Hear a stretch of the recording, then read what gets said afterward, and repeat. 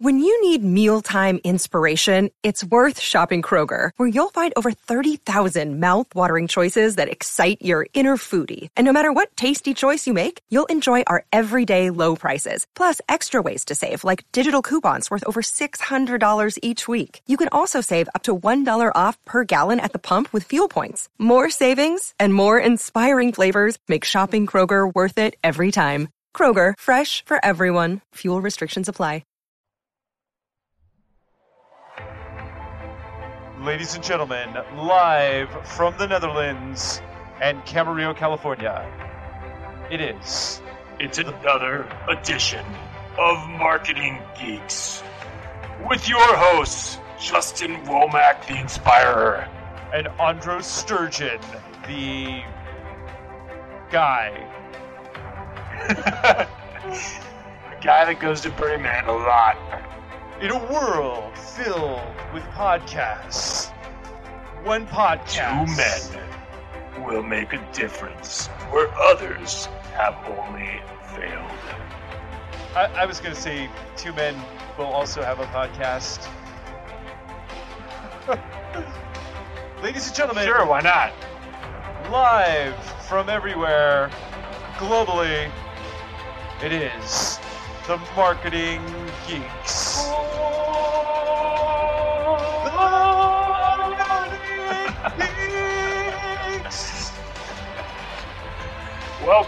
Welcome, everybody. God, I feel inspired. This is just amazing. I think I could take over the world. I'm going to start another business today just because of this intro music. That's right. That's right. Another day is here, and you're ready for it. What to wear? Check. Breakfast, lunch, and dinner? Check. Planning for what's next and how to save for it? That's where Bank of America can help. For your financial to-dos, Bank of America has experts ready to help get you closer to your goals. Get started at one of our local financial centers or 24/7 in our mobile banking app. Find a location near you at bankofamerica.com/talktous. What would you like the power to do? Mobile banking requires downloading the app and is only available for select devices. Message and data rates may apply. Bank of America N.A., member FDIC. And where did we get this intro music? This intro music comes from audiojungle.net. It is the free track available for September 2018 on audiojungle.net. That's a good one. I like that one. It's a good one, yeah. Here's a little life hack for those of you who do not know. Now, one of the things that we geek out about here at Marketing Geeks is the fact that there's a couple of websites that we like to go and platforms, that we like to visit because they give out free stuff or they and we'll go over these over the next few weeks. But one of our favorites is Audio Jungle, which is actually part of the Envato platform. And there you can buy templates and for like After Effects and different sound effects and music. But every month they give out a free track, and we're not getting paid by this. This is just a little thing that we do. We love doing it, so we're sharing it with you. But if you go to Audio Jungle, you can get a free track every month, and that we just played was the free track of the month. And a lot of times it's really good stuff. This one is actually I like this track. I'll probably use it on something. Yeah, it's very cinematic. I mean, I really enjoy it, and it's a $29 value because actually that's what they charge on the site. Starting in October, it'll be $29 again. So get it now while it's free. Yeah. So if you head on over to audiojungle.com, you can download this .net, and they have other ones like Video Hive. They have, and you can download all of them. So every month, one of the cool things that we like to do is go over there and get the freebie of the month. And so we recommend that you do that too. And again, we're not endorsed by them, although if anybody at the Envato company does want to sponsor us, we would not say no to that.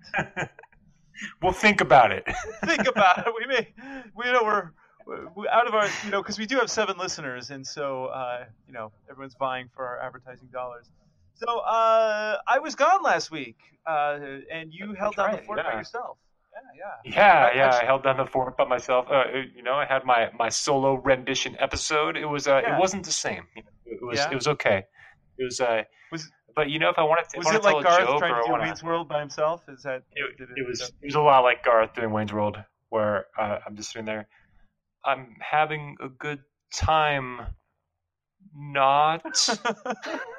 Well, I did have a good time. I was at Burning Man, and I would love to talk about a little bit quickly about Burning Man, the Burning Man Festival, and what I discovered there. Because one of the things that I love about going to Burning Man every year, this is my 19th year, not in a row. I missed last year because I was in the process of moving to the Netherlands, and I did miss the year my son was born because he was 2 weeks away from being born, uh, and his mother was not keen on going to Burning Man, and she felt that there was a possibility I could miss his birth, being that by the time I got back, it was only 1 week away. So when I If suggested, Elon Musk owned Burning Man, you would have been fired look, I for missing it. told her at the time, I said, why don't you just go out to Burning Man with me, and because every doula in the world is probably going to be there, and you'll be fine, right? I mean, if you give birth at Burning Man, how cool would that be? And she just It's a legend. Yeah. A legend. she just looked at me for a long time and said Yeah. nothing else, and so I mean, I got the feeling it sounds that wasn't. it sounds great, but I could totally picture the reaction. The reaction wouldn't come out as good. Yeah. I mean, you just had a baby, so how would Laura? I mean, Laura would do that, right? She'd go to Burning Man and have a baby there, right? No? Yeah, totally. Yeah, without a doubt. Yeah. Yeah, sure. Why not? That's why you married her. So, okay. So, Burning Man. First of all, for those who are uninitiated, of our, 3 of the 7 listeners who may not know, Burning Man is a giant festival out in the Nevada desert. They build this temporary city. It's the 3rd largest city in all of Nevada when it's built. There's 75,000 people out there. And it is like going to Oz. It is unlike any other experience you will ever have. It started off as a small little event where a guy named Larry Harvey, who unfortunately just passed away this year, decided that he was going to have a renewal ceremony. And so he went to a beach in San Francisco and built a little effigy to kind of signify his own renewal of some experiences that he went through. And he burned it, and they had a big party. And it was so fun that they decided to do it again the next following year on the beach. So they started going every year, and the thing just doubled in size each year. And so before you knew it, there were hundreds and hundreds of people on the beach, thousands of people on the beach. Finally, the authorities came in, they shut down the event, and so they knew they wanted to keep it going. So they went to the Nevada desert, the Black Rock Desert, which is 2 hours outside of Reno. It's in a prehistoric lake bed, and it looks like something out of a Salvador Dali painting. It's just completely flat. And what they do every year is they build this temporary city with art and these, building-sized pieces of art that they burn down to the ground. And at the end of the week, there's a giant effigy of a man, and it's several stories high. And they burn it down to the ground. But they also have this temple. And the temple is pretty amazing because during the week, people go in there and they write things on the walls, and they, memorials to past friends who've died, or relationships that have fallen apart, or things they want to move through, traumas. And, you go in there and it's very cathartic. People are crying and holding each other and meditating. And, it's just really, it gets very personal. And at the very last thing of the week on Sunday night, they burn that to the ground. And whereas the Saturday night burn, when they burn the man, everyone's yelling and screaming, and there's this fireworks, and go online, you can see video of it. It's incredible. It's a spectacle. It's the biggest spectacle. Explosions. It's amazing. And then, but the temple burn is cathartic and quiet. So you have about 30,000 people who are just silently watching this burning building, while people are silently crying as they're releasing their trauma. And it's a spiritual experience. It's very deep. But one of the things that I really love about it, there's a couple of things. Number one, they have never done any type of advertising. The entire thing has been simply by word of mouth. So the way that the festival has grown has been simply by people going to it because of their love for it. Now, in the first year that I went, which was 1997, they were up kind of against an existential crisis because the tickets were only $68, and they were running out of money because the BLM, the Bureau of Land Management, who issues the permit, raised the cost of the permit And so after the events, they were actually losing a lot of money, and they didn't know what to do because also they insisted that law enforcement go, which I have mixed feelings about. But they also insisted that the Burning Man organization pay for all the law enforcement. So they had to raise the ticket prices, and they had to figure out what to do to So keep. what do tickets cost nowadays? Well, they're about $450, but they also have like they'll have gift tickets. They'll have like different levels that you can buy a ticket. So if you want to guarantee your ticket, you can buy a $1,200 ticket at the like in December, and that way you know you're going to get a ticket. I'm part of a camp called Burners Without Borders, and Burners Without Borders is a group of people who they do all sorts of relief for like hurricane relief. They'll go in because if you can build a theme camp in the middle of a raging dust storm, you can also build temporary shelters for people who are in need. So it's a pretty cool organization in general, just in that. And so you have these different theme camps, and sometimes the theme camps will revolve around maybe an art car or a certain theme. Now, what has been very interesting about this, and so this is how this ties into marketing, is that there's been a lot of companies that have decided to give away some of their product or their services. So a couple of things about the Burning Man event. Number one, you cannot sell anything. And the only things that you can buy, and you're in the middle of the desert, right? You're not near any kind of store. You can't buy anything. You just are dealing with what you have. So you can buy ice for $4, and you can buy like a big chunk of ice, or you can buy coffee in center camp, which costs about $3, and that's it. You can't buy anything else. And It's a the gift. coffee, is it like Starbucks coffee or is it just some like generic coffee? Well, that's the thing. You can't brand anything out there. You can't like have a brand. You can't like advertise. You can't say like you can't put up a billboard. So you can't do any kind of promotional thing. So in 1996, when I went, they were up against this existential crisis because they weren't able to afford the event anymore. They were running out of money, and Coca-Cola and Red Bull came in and they said, "Tell you what, you sell our product in Center Camp in our Coca-Cola cups, and we'll basically pay your bills."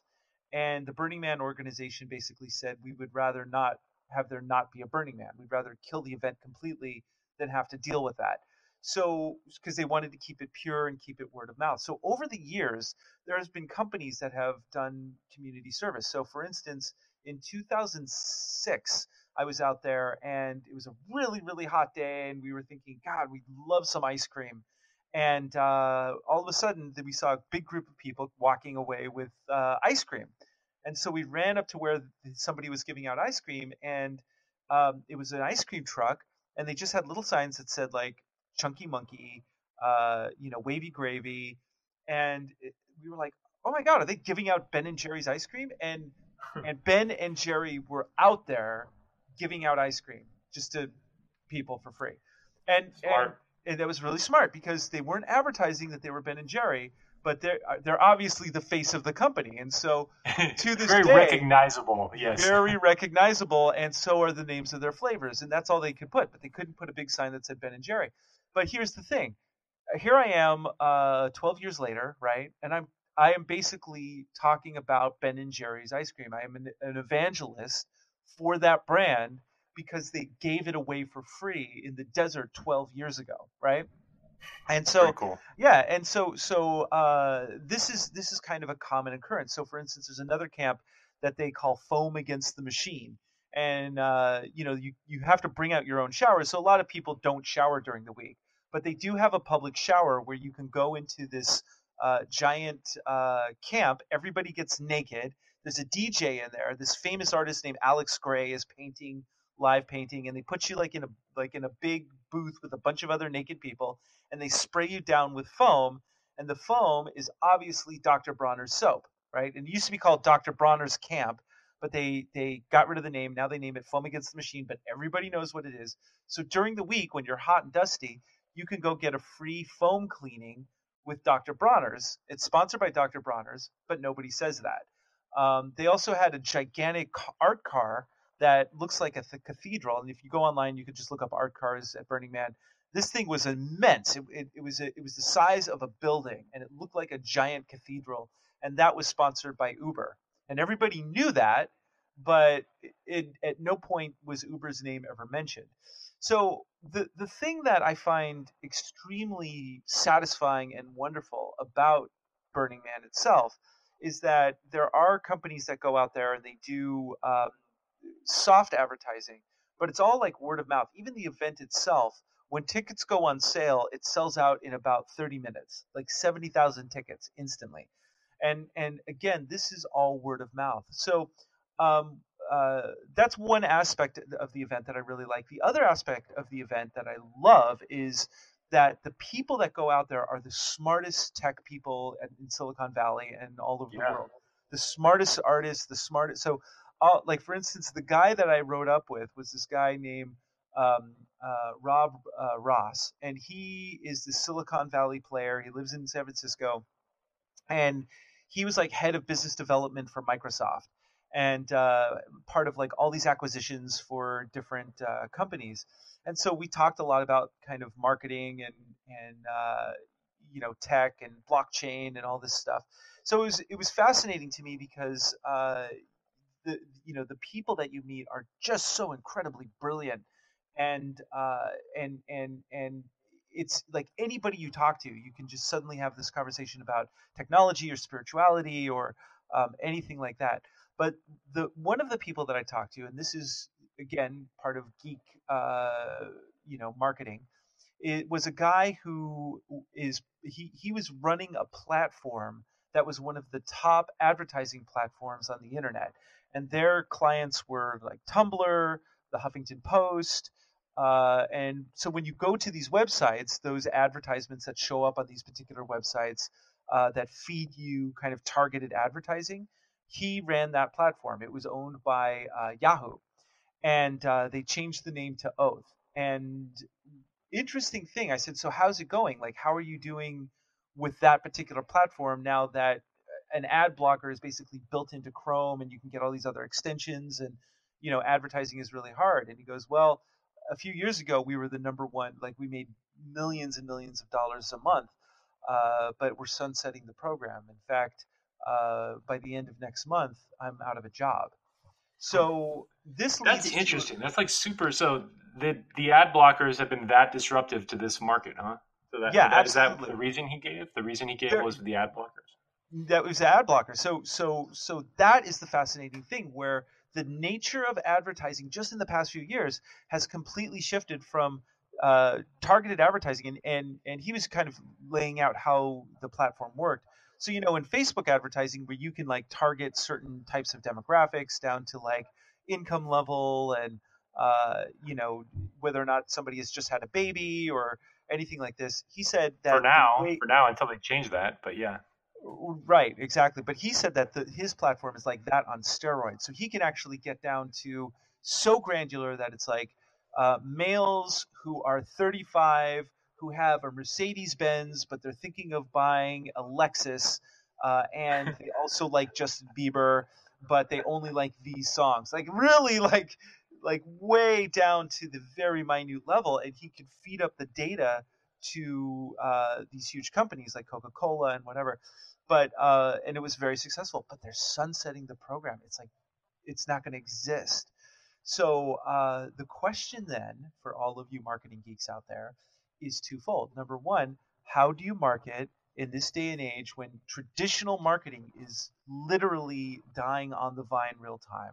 And number two, how do you create a circumstance like a Burning Man situation where you're giving away a product where you're also marketing? So, that's part of that. I mean, the examples you gave, a lot of those, part of that is having a strong brand to begin with to be able to pull that stunt off. And it's not necessarily a stunt, but you know what I mean. Like Ben and Jerry, if they were just two random guys giving out ice cream, it wouldn't have the same impact as the fact that, okay, well, these are like billionaires or I don't know, they're high net worth individuals giving out their ice cream, and we recognize them, we recognize the flavors, so it's something we recognize. Whereas if it was just again like a mom and pop ice cream shop doing it, I mean, it'd be awesome, but it wouldn't be as memorable because the they spent the time and built their brand ahead of time too. So they're leveraging it. So that's important here to mention. Right. And so, something that Justin and I talk about is the rule of 7, in that it takes 7 exposures of your brand for it to kind of stick in someone's mind. And so the rule of 7 is highly important when it comes to particular marketing, because you're right. If it was a mom and pop, and my first experience with this mom and pop was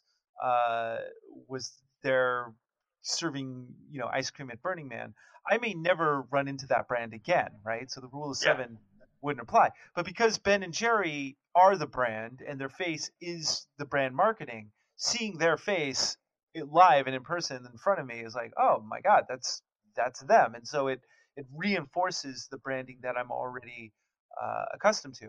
So the And the question thing that I want to add just one thing: when companies go out of their way and do things like this, like good deeds, or they help people, what it also does is it creates. We talked about in that episode on influence, we talked about like reciprocity. So if somebody does something nice for you, it gives you you'll have like a sense of guilt if you don't reciprocate in some way. So people are more likely to then share the story. Like they might put it on a podcast, for instance, or they might go and put it on social media. They're gonna share that story, and it's free marketing. And that's also like how you could launch a viral campaign in a lot of ways. I would say exactly. Yeah. So this is like the Tom Shoes thing that I think I've mentioned before, which is that Tom Shoes, when you go to their website, their whole branding is if you buy a pair of shoes, they give a pair of shoes to someone in need. And so and also when you're talking about a lot of millennials these days, the way that they shop and the types of jobs that they wish to work in. Statistics have shown that they want to be part of a cause. It used to be that a company really wanted to be kind of apolitical and take no stance on anything. But now you have to show that you're doing some sort of public good. People want to be part of some sort of movement, right? Now, on that note, I want to mention something, and we'll come back to. I want to come back to Burning Man, but I do want to pause for a second and mention the Nike ad that just got released with Colin Kaepernick. Have you seen this? I mean, because we were talking about cause-based marketing. So you want to talk about this is a little bit different in terms of they're actually investing money into a campaign, but they're investing a fraction of like a regular campaign into this Colin Kaepernick ad that talks about how I can't remember the exact words that are used, but believe in something, even if it means sacrificing everything, essentially. Right, exactly. And so for those of you, just a quick Cliff Notes version of the Colin Kaepernick story. He spearheaded kind of a movement within the NFL where he started kneeling during the national anthem, not to be disrespectful to the flag, but because he wanted to make a statement about the fact that every day in America, an unarmed black man is shot and killed by the police on average. And very hot button issue. I'm not taking a stance on it either way.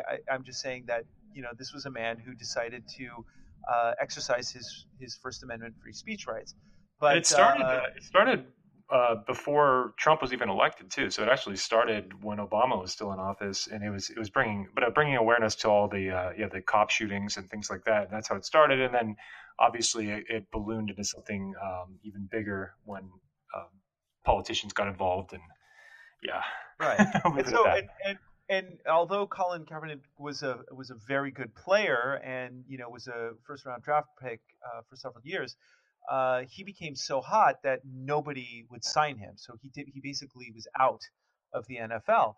And for Nike to use him as the face of this campaign, very daring, because they knew that it would be like a hot button issue. But somewhere somebody did the market research and they ran the numbers and they said, well, we're going to lose some people, but we're also going to gain some people. And they wouldn't have done it if they felt that it wasn't going to give them some sort of boost on some level in the long run. But what's funny is like people started burning their Nike shoes in protest and putting that up. But what's funny about that is even when someone is burning their Nike shoes in protest, and this is probably something that they thought about when they ran this campaign, people are going to do that.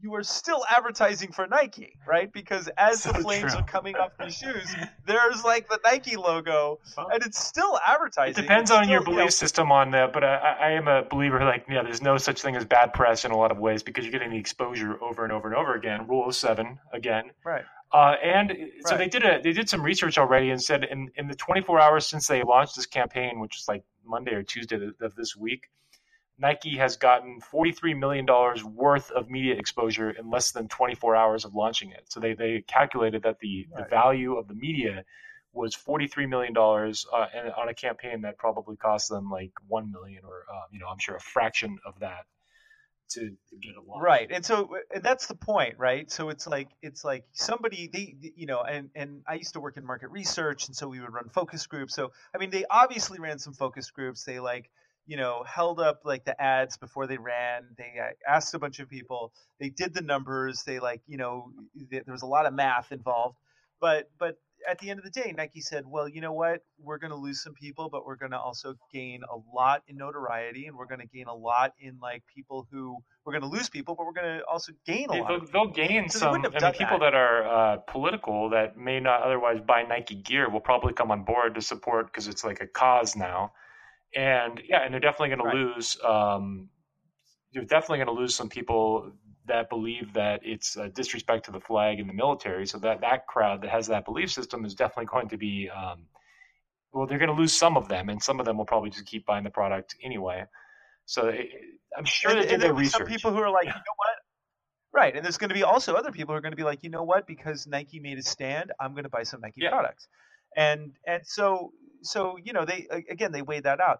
But what this comes down to is a couple of things. Number one, it's about the idea of how advertising, which when I was growing up and I would watch Saturday morning cartoons and eat sugar cereal until my Captain Crunch made stalactites of flesh hang down from the roof of my mouth, and I would be advertised over and over with McDonald's commercials. And by noon, I just wanted McDonald's because I had been inundated with McDonald's commercials. The McDonald's commercials were better produced than the cartoons I was watching. This was in the 70s, right? And nowadays, I'm watching my son right now. You hear him laughing? He's watching Netflix. He doesn't watch commercials. In fact, when he watches YouTube, sometimes I don't put him in front of a tablet all the time. We're going to go to a museum later today. But when he watches something on YouTube and there's an ad, he knows to watch for that countdown, 3, 2, 1, and he hits skip ad.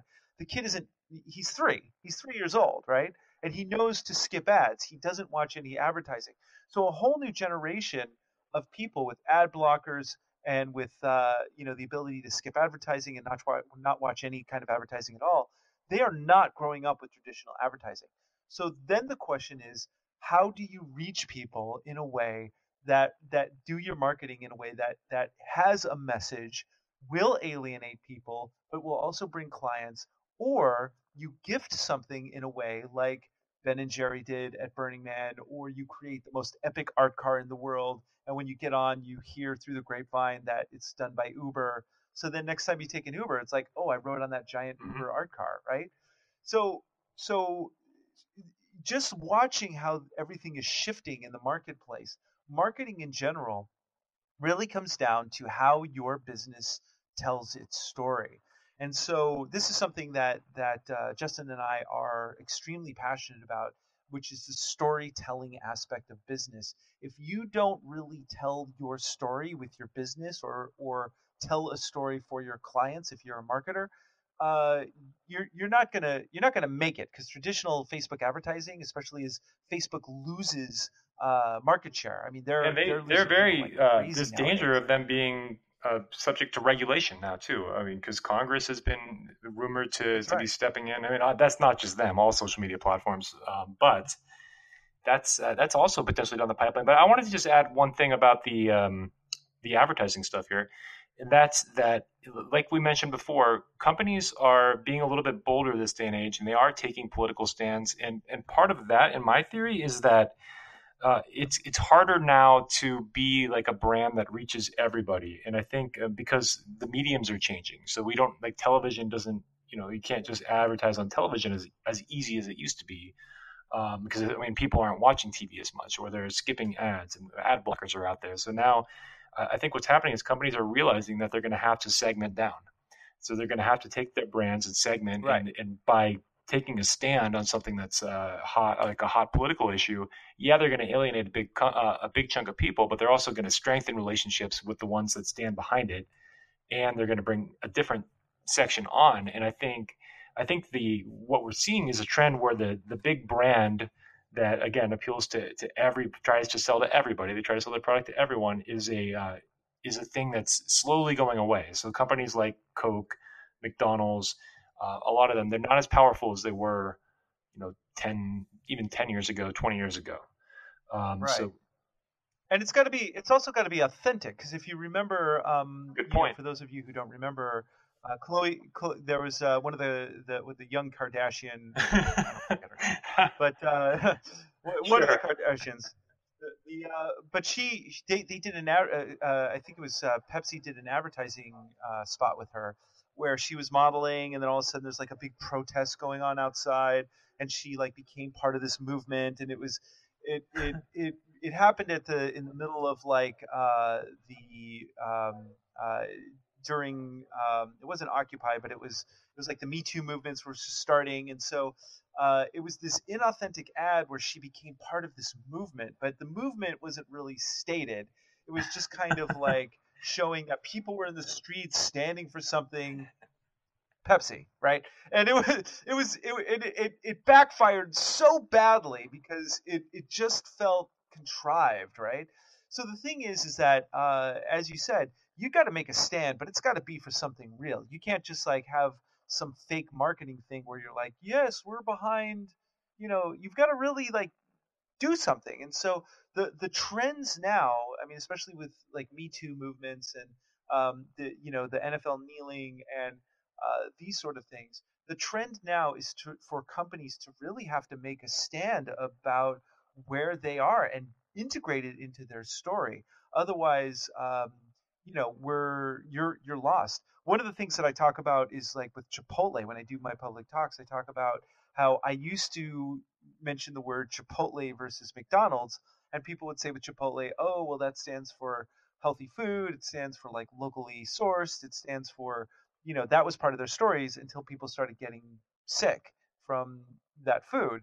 And now E. coli is part of their story and they can't shake it, right? So you got to be very careful about how you tell your story, because there can also be a lot of things that backfire. I mean, say what you will about our current president in the United States, but one thing he's good at is playing the story to his base, right? And he's good at organic marketing, because every time he tweets, like somebody writes a story about it. So Right, yeah. exactly. And so and that's how, he was able to run for president without spending any money whatsoever, really, because people were hanging on to every word. And just as like someone burning Nike shoes is really an advertisement for Nike, uh, him saying something that is like sparking a controversy is also people just talking about him. And So as even, you're I saying, mean, but also sometimes like think about like Colin Kaepernick, the person, as like his own personal brand too. I mean, he was a very good NFL player. He was a starting quarterback for a time, but he hadn't won a Super Bowl. He wasn't. He may have gone on and won some, and I mean that's nobody knows. But his taking a stand for him has like completely changed his profile. He's now looked at, and I heard some quotes of people comparing him to Muhammad Ali, and he's now like looked at as a civil rights leader. He's on the cover of Time magazine when he started doing the protest. And he's very much compared to these big civil rights leaders now, and that was in a lot of ways, I mean, organic. I mean, if we want to talk about personal branding, but organic marketing. I mean, he created this entire brand for himself through his protest. that's right. So And had to pivot his career. So what this means for you out there in business land and marketing land is that when you move forward with marketing campaigns, it can't just be about advertising. It's got to be about making a statement and telling a story. And as we move forward further into the 21st century, all companies are going to have to consider this in their yeah, marketing. So, for instance, when I now when I work with clients, when before it was just like, all right, we'll set up a Facebook advertising campaign, we'll run some Google AdWords for you, and blah blah blah blah, easy peasy. Get to your market segments, just put an advertisement in front of them a bunch of times. Now it is, we need to attract someone with the story that you tell and how you tell it. And so, this takes a lot more creativity and a lot more thought with that. And I don't think it has to. It doesn't have to be like on a hot button political issue, but yes, but you have to tell a story, and you have to segment down. So you can't. I think so many people, because I mean, you and I have met with lots of clients over the years. They'll always say that I don't want to alienate people. I want to reach everyone with my message. But the reality is this is shifting faster than I even thought before. But that's not going to work at all soon. It still works a little bit that if you put down a message that's trying to reach everyone, it'll be watered down and won't be as powerful. It can still work a little bit, but as the climate shifts here, as the young generation becomes older and has more of the buying power, it's going to be that you have to segment down. Now you don't have to take a hot button political stance necessarily, but you have to take a stance on some key issues, and you have to alienate some of your base. In order to deepen the relationship with the ones you care about. And that's a big changing landscape, I believe. Yeah, absolutely. So, if you have any questions about this, you can always connect with us on LinkedIn, and we'll be happy to, ask us a question. We love talking. Just answer them, I think. We'll answer them. We will answer them. Definitely. So that's what we'll do. Anyway, guess what? Oh, you know what that is. All right. It's time for the Marketing Geeks Sex Robot Report. Sex Robot. Get ready for it. Get ready. All right. Oh, I like that little horn there. Yeah. You know what's happening there, baby. Oh, yeah. Come on, robot. All right. What do you got for us? All right, this is from the Daily Star in the UK.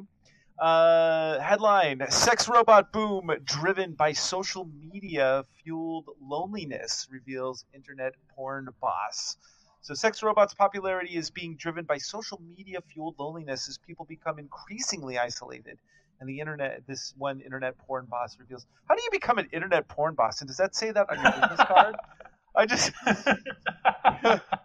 I want to know, Patrick Garcia, internet porn boss. I'd love to be quoted on this article, but if you're gonna interview me, just make sure to cite me as the internet porn giant.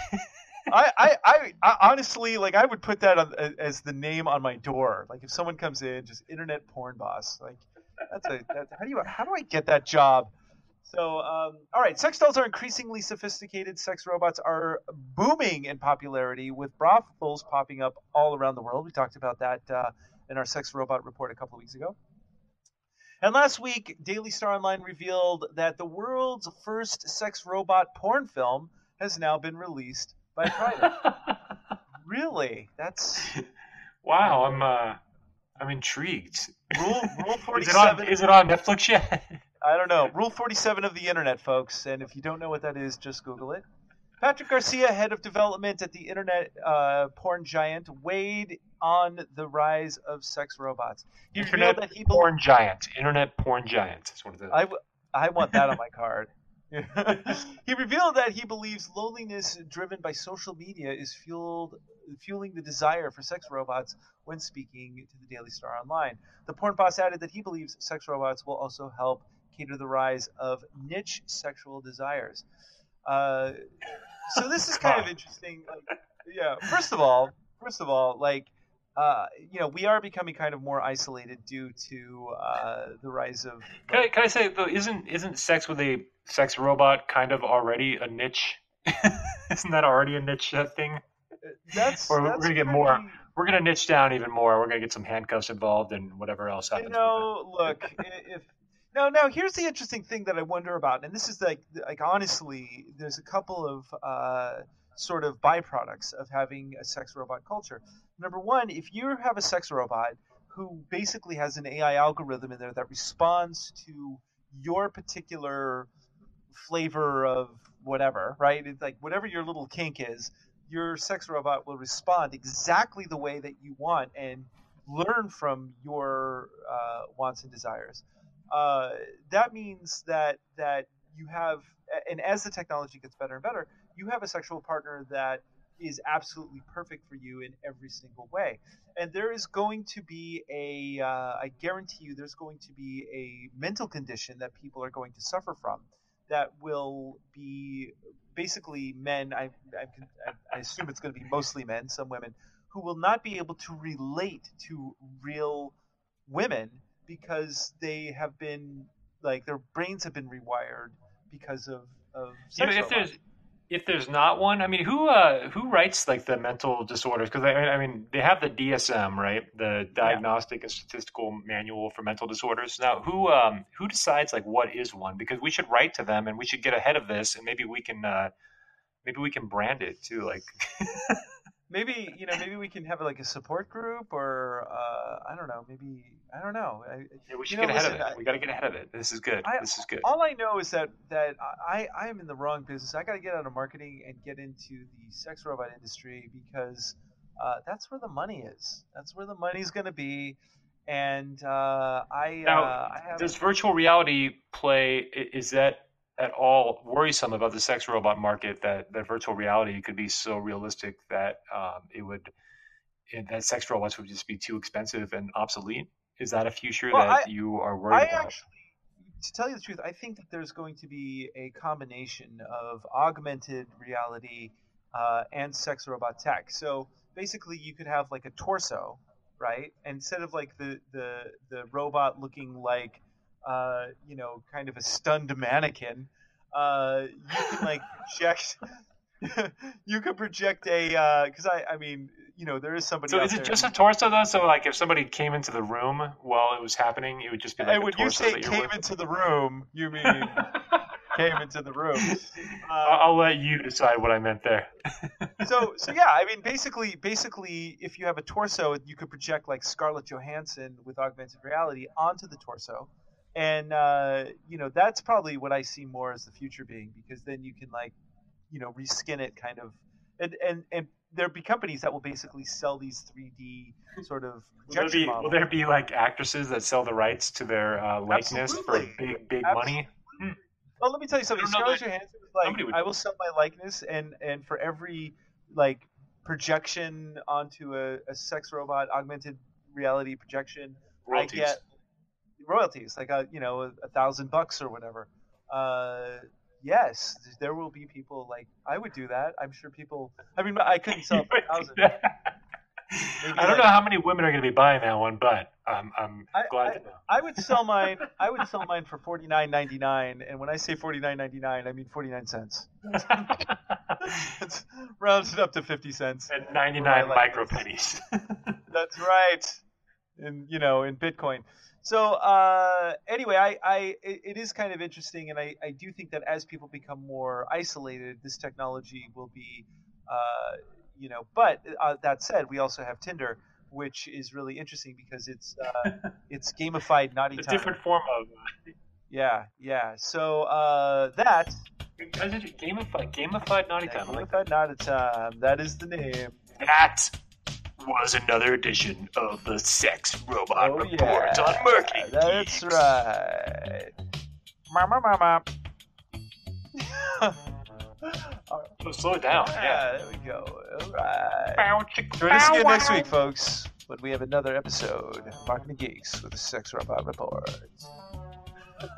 That was fun. So other news, marketing news, kind of interesting. Amazon. This is from Marketing Land. Amazon streamlines ad products under a new Amazon advertising brand. So what they're doing is they had all these different sort of segmented Amazon advertising platforms, AMS, AMG, AAP, and that was the Amazon Media Group, that was the Amazon Marketing Services, and that was the Amazon Advertising Platform. And they're going to retire all of those, and they're basically bringing it under the new, what they're calling the Amazon Advertising Platform, which is called the DSP. So it's interesting because we talked about how people are bailing from Facebook. I mean, I personally have stopped contributing any sort of data to Facebook whatsoever. I'm not posting anything anymore, and I'm not alone. There's a lot of people who are now not doing as much Facebooking as they used to. So if Facebook doesn't get as many eyeballs, they're losing market share with their advertising. And of course, Amazon sees a huge opportunity here, so they're reformatting their advertising platform so they can take some of that market share. Yeah, I think there's a big opportunity for them because everybody's shopping on Amazon these days, and I mean, I don't know what kind of ads they're showing now, but if they open up that market, I think that's a huge opportunity, and they smell blood in the water with Facebook because Facebook is a wounded animal right now. They're a wounded animal. That's right. which is also a sex robot that I'd like to invent. The Facebook wounded animal. That's right. Someone out there will buy it. I'm telling you.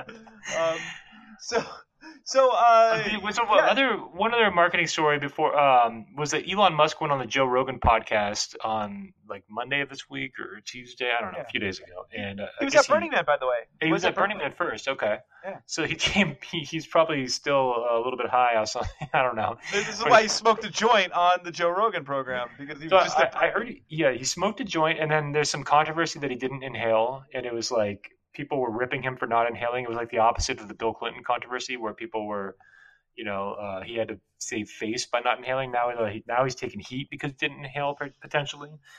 But apparently the backlash he's had his problems recently. So he's had some run-ins with his company and shareholders and the media.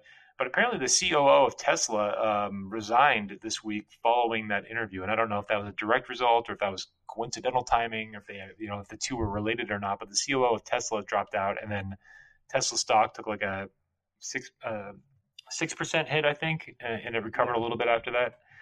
Well, it's also been dropping. Now, this is interesting. Going back to like the story that you tell of your business, Tesla, Elon Musk, a lot of his what he does is kind of smoke and mirrors, and there's because he'll talk about like colonizing Mars, but that's probably never going to happen. However, it is a good advertising for his brand, and he's one of the only billionaires who's actually trying to do something kind of innovative and interesting. It tells a story of somebody they have big vision. It tells a story of a gigantic vision, right? I mean, that's what I see. Right. And like the Tesla and creating like the electronic cars like everywhere. I mean, big vision. Yeah, he does have amazing big vision, but sometimes it can backfire. And one of the things that happened, if you haven't followed this story, which is kind of interesting, when those Thai boys were stuck in that cave in Thailand, what he did was he immediately got his crew to come up with this small submarine that he felt could go in and rescue those boys. Now, a lot of people felt that was kind of a marketing ploy, that it was just him, that the idea wasn't really that valid, but it was a way for him to kind of get his brand out there and have some sort of show that Tesla is like this innovative company. And one of the rescuers went on Twitter and basically criticized him for using it as a market ploy. So what Elon Musk did in a moment of anger was he accused this guy of being a pedophile. Now he's like doubled down on. He like doubled down on it again recently. Yeah, and that was actually one of the things that it was dumb of him because he got a lot of flack for that. And I got to admit, like, I don't know, the guy that he's referring to, I have no idea. Nobody has any idea what this guy does in his I don't even know who he is. So yeah, I don't know if it's true or not true, but don't even know who the guy is. But we do know that he was trying to rescue some kids who were stuck in a cave. And for Elon Musk to kind of be butthurt about this and then say, "Oh, well, you're a pedophile," it didn't really shine well on him. And that was actually one of the things that made the stocks fall when he did that. So it also goes to show you that if you're going to have a feud with someone on the internet, there's going to be repercussions. And sometimes choose a less sympathetic figure than the guy that just rescued a bunch of kids from a cave. Right. If you're going to call someone a pedophile, maybe you should actually accuse a pedophile, and instead of like a guy who's rescuing children, so it's just kind of funny that because everyone was riveted to that story, like everybody was like following it on a daily basis, and if one of the heroes of that story you're suddenly accusing without due cause, that may reflect badly on you. So just kind of interesting that Elon Musk, it feels like on some level he's kind of going off the rails a little bit. It does a little bit, but you never know because a lot of brilliant people have these little incidents. But yeah, maybe he will go like full Howard Hughes, and he'll I don't know. We'll see. Well, one thing, he'll do it publicly, and it'll certainly be fun to watch. Yes. Well, I mean, he's going on Joe Rogan and drinking whiskey and smoking weed on video is a pretty interesting choice in the midst of what's already going on. But hold on one second. I will. Can you give me about 10 minutes? I'm almost done with the podcast. And then if you're quiet for just a few more minutes, I will get you a piggy candy. Is that a deal? Can we shake on it? All right. Good job, buddy. He's such a good kid. I love him. So we're going to wrap up here because it sounds like I have to go get my little man some piggy candies. But the first thing and he already had breakfast, so I'm not irresponsible on that level. But I would like to pivot just a little bit and talk about a movie that I saw when I was on the airplane because I had to fly all the way to America from the Netherlands to go to Burning Man. And I was finally able to see Solo, which was on the sorry to hear that. Plane. Man, okay. So shall we do our review of Solo? Yeah, let's go into it. Okay. Warning. Okay. The following review will contain spoilers. Viewer discretion is advised. So, all right. That was I don't know what that sound was. It was the. That was good. That was that review. That was a spoiler. That was spoiler full review. We're allowed to spoil now. Yeah. Feel free. Okay. So first of all, Star Wars to me when I was a kid was it. Like my dad wrote Star Trek, but I was a Star Wars fan. Like I had the Star Wars sheets, I had the toys, I had the whole bit. I had one of the first Star Wars toys ever. Like I wish I had hung on to it. It'd be worth a lot of money now. But the thing that Disney made this mistake. So they went into this to the Star Wars universe with like, well, we already have the Star Wars universe. We have it, right? They bought it for $4 billion, which looking back at it, that was probably a deal. And they were thinking this is already set up the way we spent years setting up the MCU, the Marvel Cinematic Universe.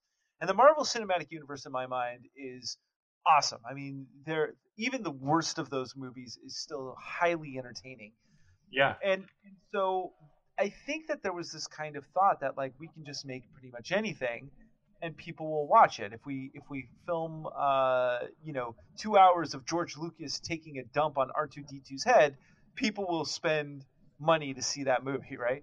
And what they ended up doing was they made The Force Awakens, which I felt was slightly contrived. And we talked about this a few weeks ago. It's a soft reboot of A New Hope, which was the original Star Wars from 1977. So yeah, I'm not a big fan of The Force Awakens, but I'm not also that anti it. It didn't really render like a very strong emotional reaction either way. It was good, but nothing. It wasn't like special, but it was good. So. Right, and the biggest problem I had with it, and I'll repeat myself, is that here you have the ability to put Luke Skywalker, Princess Leia, and Han Solo in a film together with Chewbacca and get the gang back together. That's who we want to see, and you don't do it. You kill off Han Solo.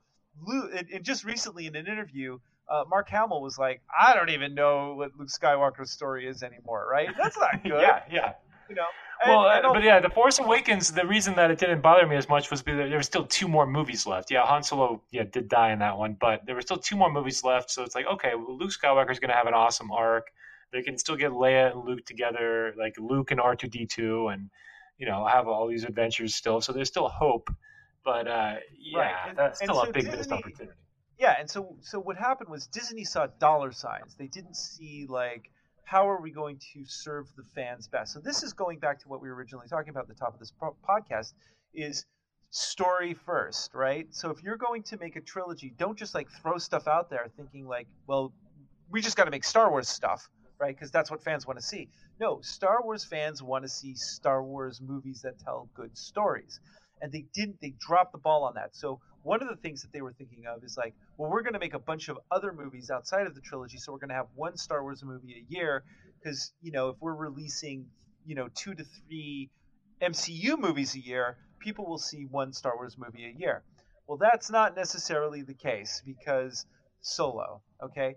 So for as far as a Star Wars movie goes, it was okay. As far as a Han Solo movie goes, it really wasn't that fantastic. And it felt like, you know, they had trouble with that movie from the very beginning because they hired the brains behind the Lego movie. The Lego movie, Phil Lord and the other guy. Yeah. And Phil Lord, the other guy. Yeah, and they fired them when the movie was almost done, and they hired Ron Howard to finish the movie off. But it was a mess. It was like, you know, like there was a whole sequence that took place on this. It was like a train heist where they're like, you know, they've got spaceships. Why do you need a train? I don't understand this, right? And it, you know, and for some reason, what's her name? Thandie Newton, like, feels the need to sacrifice her life at the end of that heist. There's a lot of like weird things going on. Yeah, and it's got to be the black woman, right? Of course. Yeah, like, of course, come on yeah. now. But the problem, the main problem with this movie is that it felt like they were setting up part one of a trilogy, which they were, right? So it felt like they left a lot of open things so they could tie it in later, and it felt like what they call in Hollywood a horrors movie, where if you have a movie that does really well, then they'll come up with a sequel just because they'll come up with a sequel. Or we've seen this before. They make a movie that they assume is going to do well, so they go, this is part one of a trilogy, right? Justice League. Right. And so it was like they didn't really care about the fans. They cared about like how can we squeeze as much money out of this thing as possible. The true Star Wars fans, I think, smelled this a mile away, and so a lot of people just stayed away from this movie. And so because of the backlash from The Last Jedi, and because of the poor box office performance of Solo, all these other Star Wars projects that they had planned, they've scrapped. Even the Rian Johnson trilogy, I hear, is going to get scrapped now. The Obi-Wan Kenobi movie has been scrapped. Well, at least on hold. I don't know if they're fully scrapped, but they're all on hold. They're scrapped. They're scrapped. They're not probably moving scrapped unless Episode 9 like crushes it.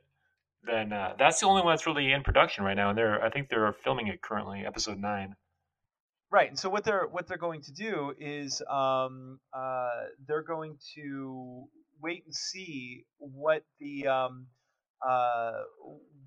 what the box office performance of this final trilogy movie is going to be, and if it tanks, I have a feeling Star Wars is going to be put on ice for just a little while because you know they're building that huge theme park, and you know if they kill that trilogy out of sheer neglect of really focusing on the fans, if J.J. Abrams cannot fix the trilogy that he helped break, man, that's going to be sad. It's going to be sad. Yeah. I mean, there's so much money in the merchandise and in the brand that they can't afford to damage it through the movies. So if the movies are doing damage and not helping, then that's very tragic when you invest $4 billion in something.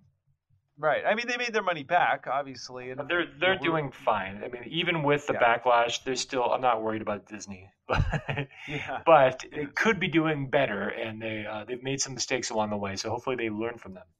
Yeah, and I think it's just one of these things where again it's like they felt, oh, we can just do pretty much anything and we're going to make money, and really it's like, no, we as a public want to have a good story. We need to have a good story. I think one of the cheap things they did in this movie in Solo was that the ending, right, where they have this like twist ending, and again, spoiler alert, they bring up, for some reason, I don't really remember the movie that well, but somebody's boss was Darth Maul, who was from episode 1. He's a character from episode 1 that got his body chopped in half in episode 1 and fell down like a endless pit. But somehow he survived that, and now, and I didn't even realize this from the movie, but I've reading stuff online afterwards. I guess he has robot legs now, and there's actually on the internet today, there's some action figure of the Solo version of Darth Maul that's being promoted right now. They show the robot legs, so you can, if you Google it, you'll see the Darth Maul with the robot legs. But that was like the evidence right there that this was their idea, was they're going to make like a trilogy out of Han Solo movies, and it just showed you that they were thinking ahead. They weren't taking it one movie at a time. They weren't focused on the fans. Everything was about dollars and cents. Right. And so, and the toys that we can sell. Let's sell everybody loved Darth Maul. Let's bring him back. And everybody already has the Darth Maul action figure from episode 1, but now they need the robot legs edition. Yeah. And you know what? Look, if you have a fantastic character and you kill it off, and it's like, we don't need to see a Boba Fett origin story. We don't. It's like part of the mystique was that we don't know who that character is behind the mask. And once you kind of show that, you have that, mystique, and then you kill that mystique, it kills the entire thing. Now, there is one exception. I want a scene where Boba Fett is in, he's getting like a shake, and it's like a boba shake, and he doesn't have a name. He's like he's an orphan or something, and they're like, oh, he likes boba. Let's call him Boba. That's right. You're referring to in the movie Han Solo when he just had the name Han, and he was signing up to fight in the Imperial Army for a moment. Yeah. He, at the airport. The guy asked him, "Do you have a last name?" And he goes, "No, I don't have any family or anything." He goes, "All right, so you're Solo, Han Solo." Because we needed that. We really needed a backstory for the name. We couldn't just accept that it's his name. Like that was just. But now, however, I am going to the biggest geek news that I haven't touched yet. This is the biggest geek news ever. My God, this was one yes.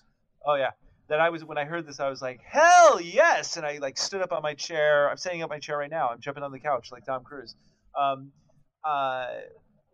One fantastic science fiction character that they're bringing back, Jean-Luc Picard. Patrick Stewart is coming back in a new Star Wars series as Jean-Luc Picard.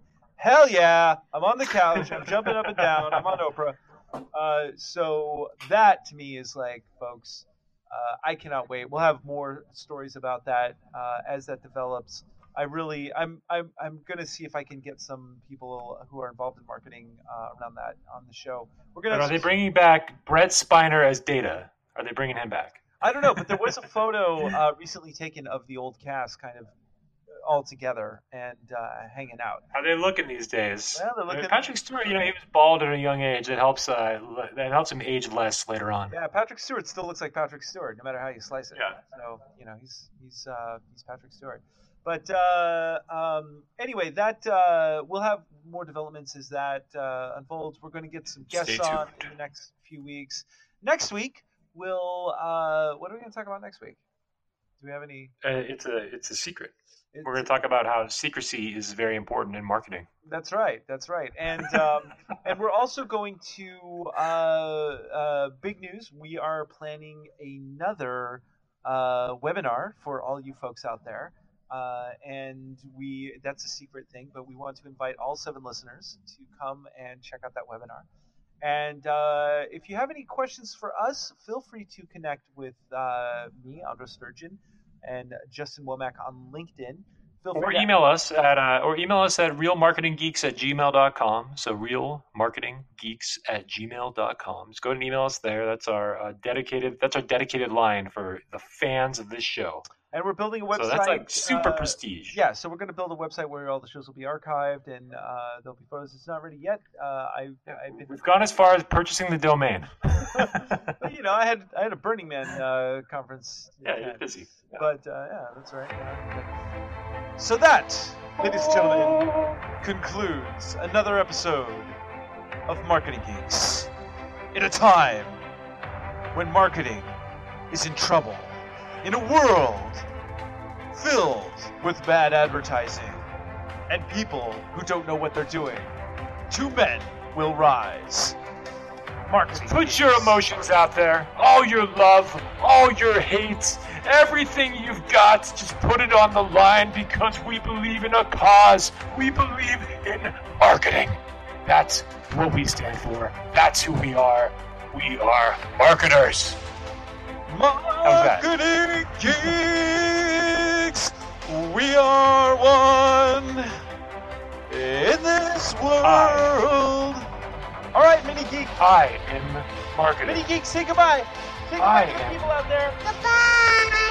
I am a marketer. Love you. I love you. Oh, I love you. All right, everybody, from the Netherlands. All right, everyone, Andros Sturgeon.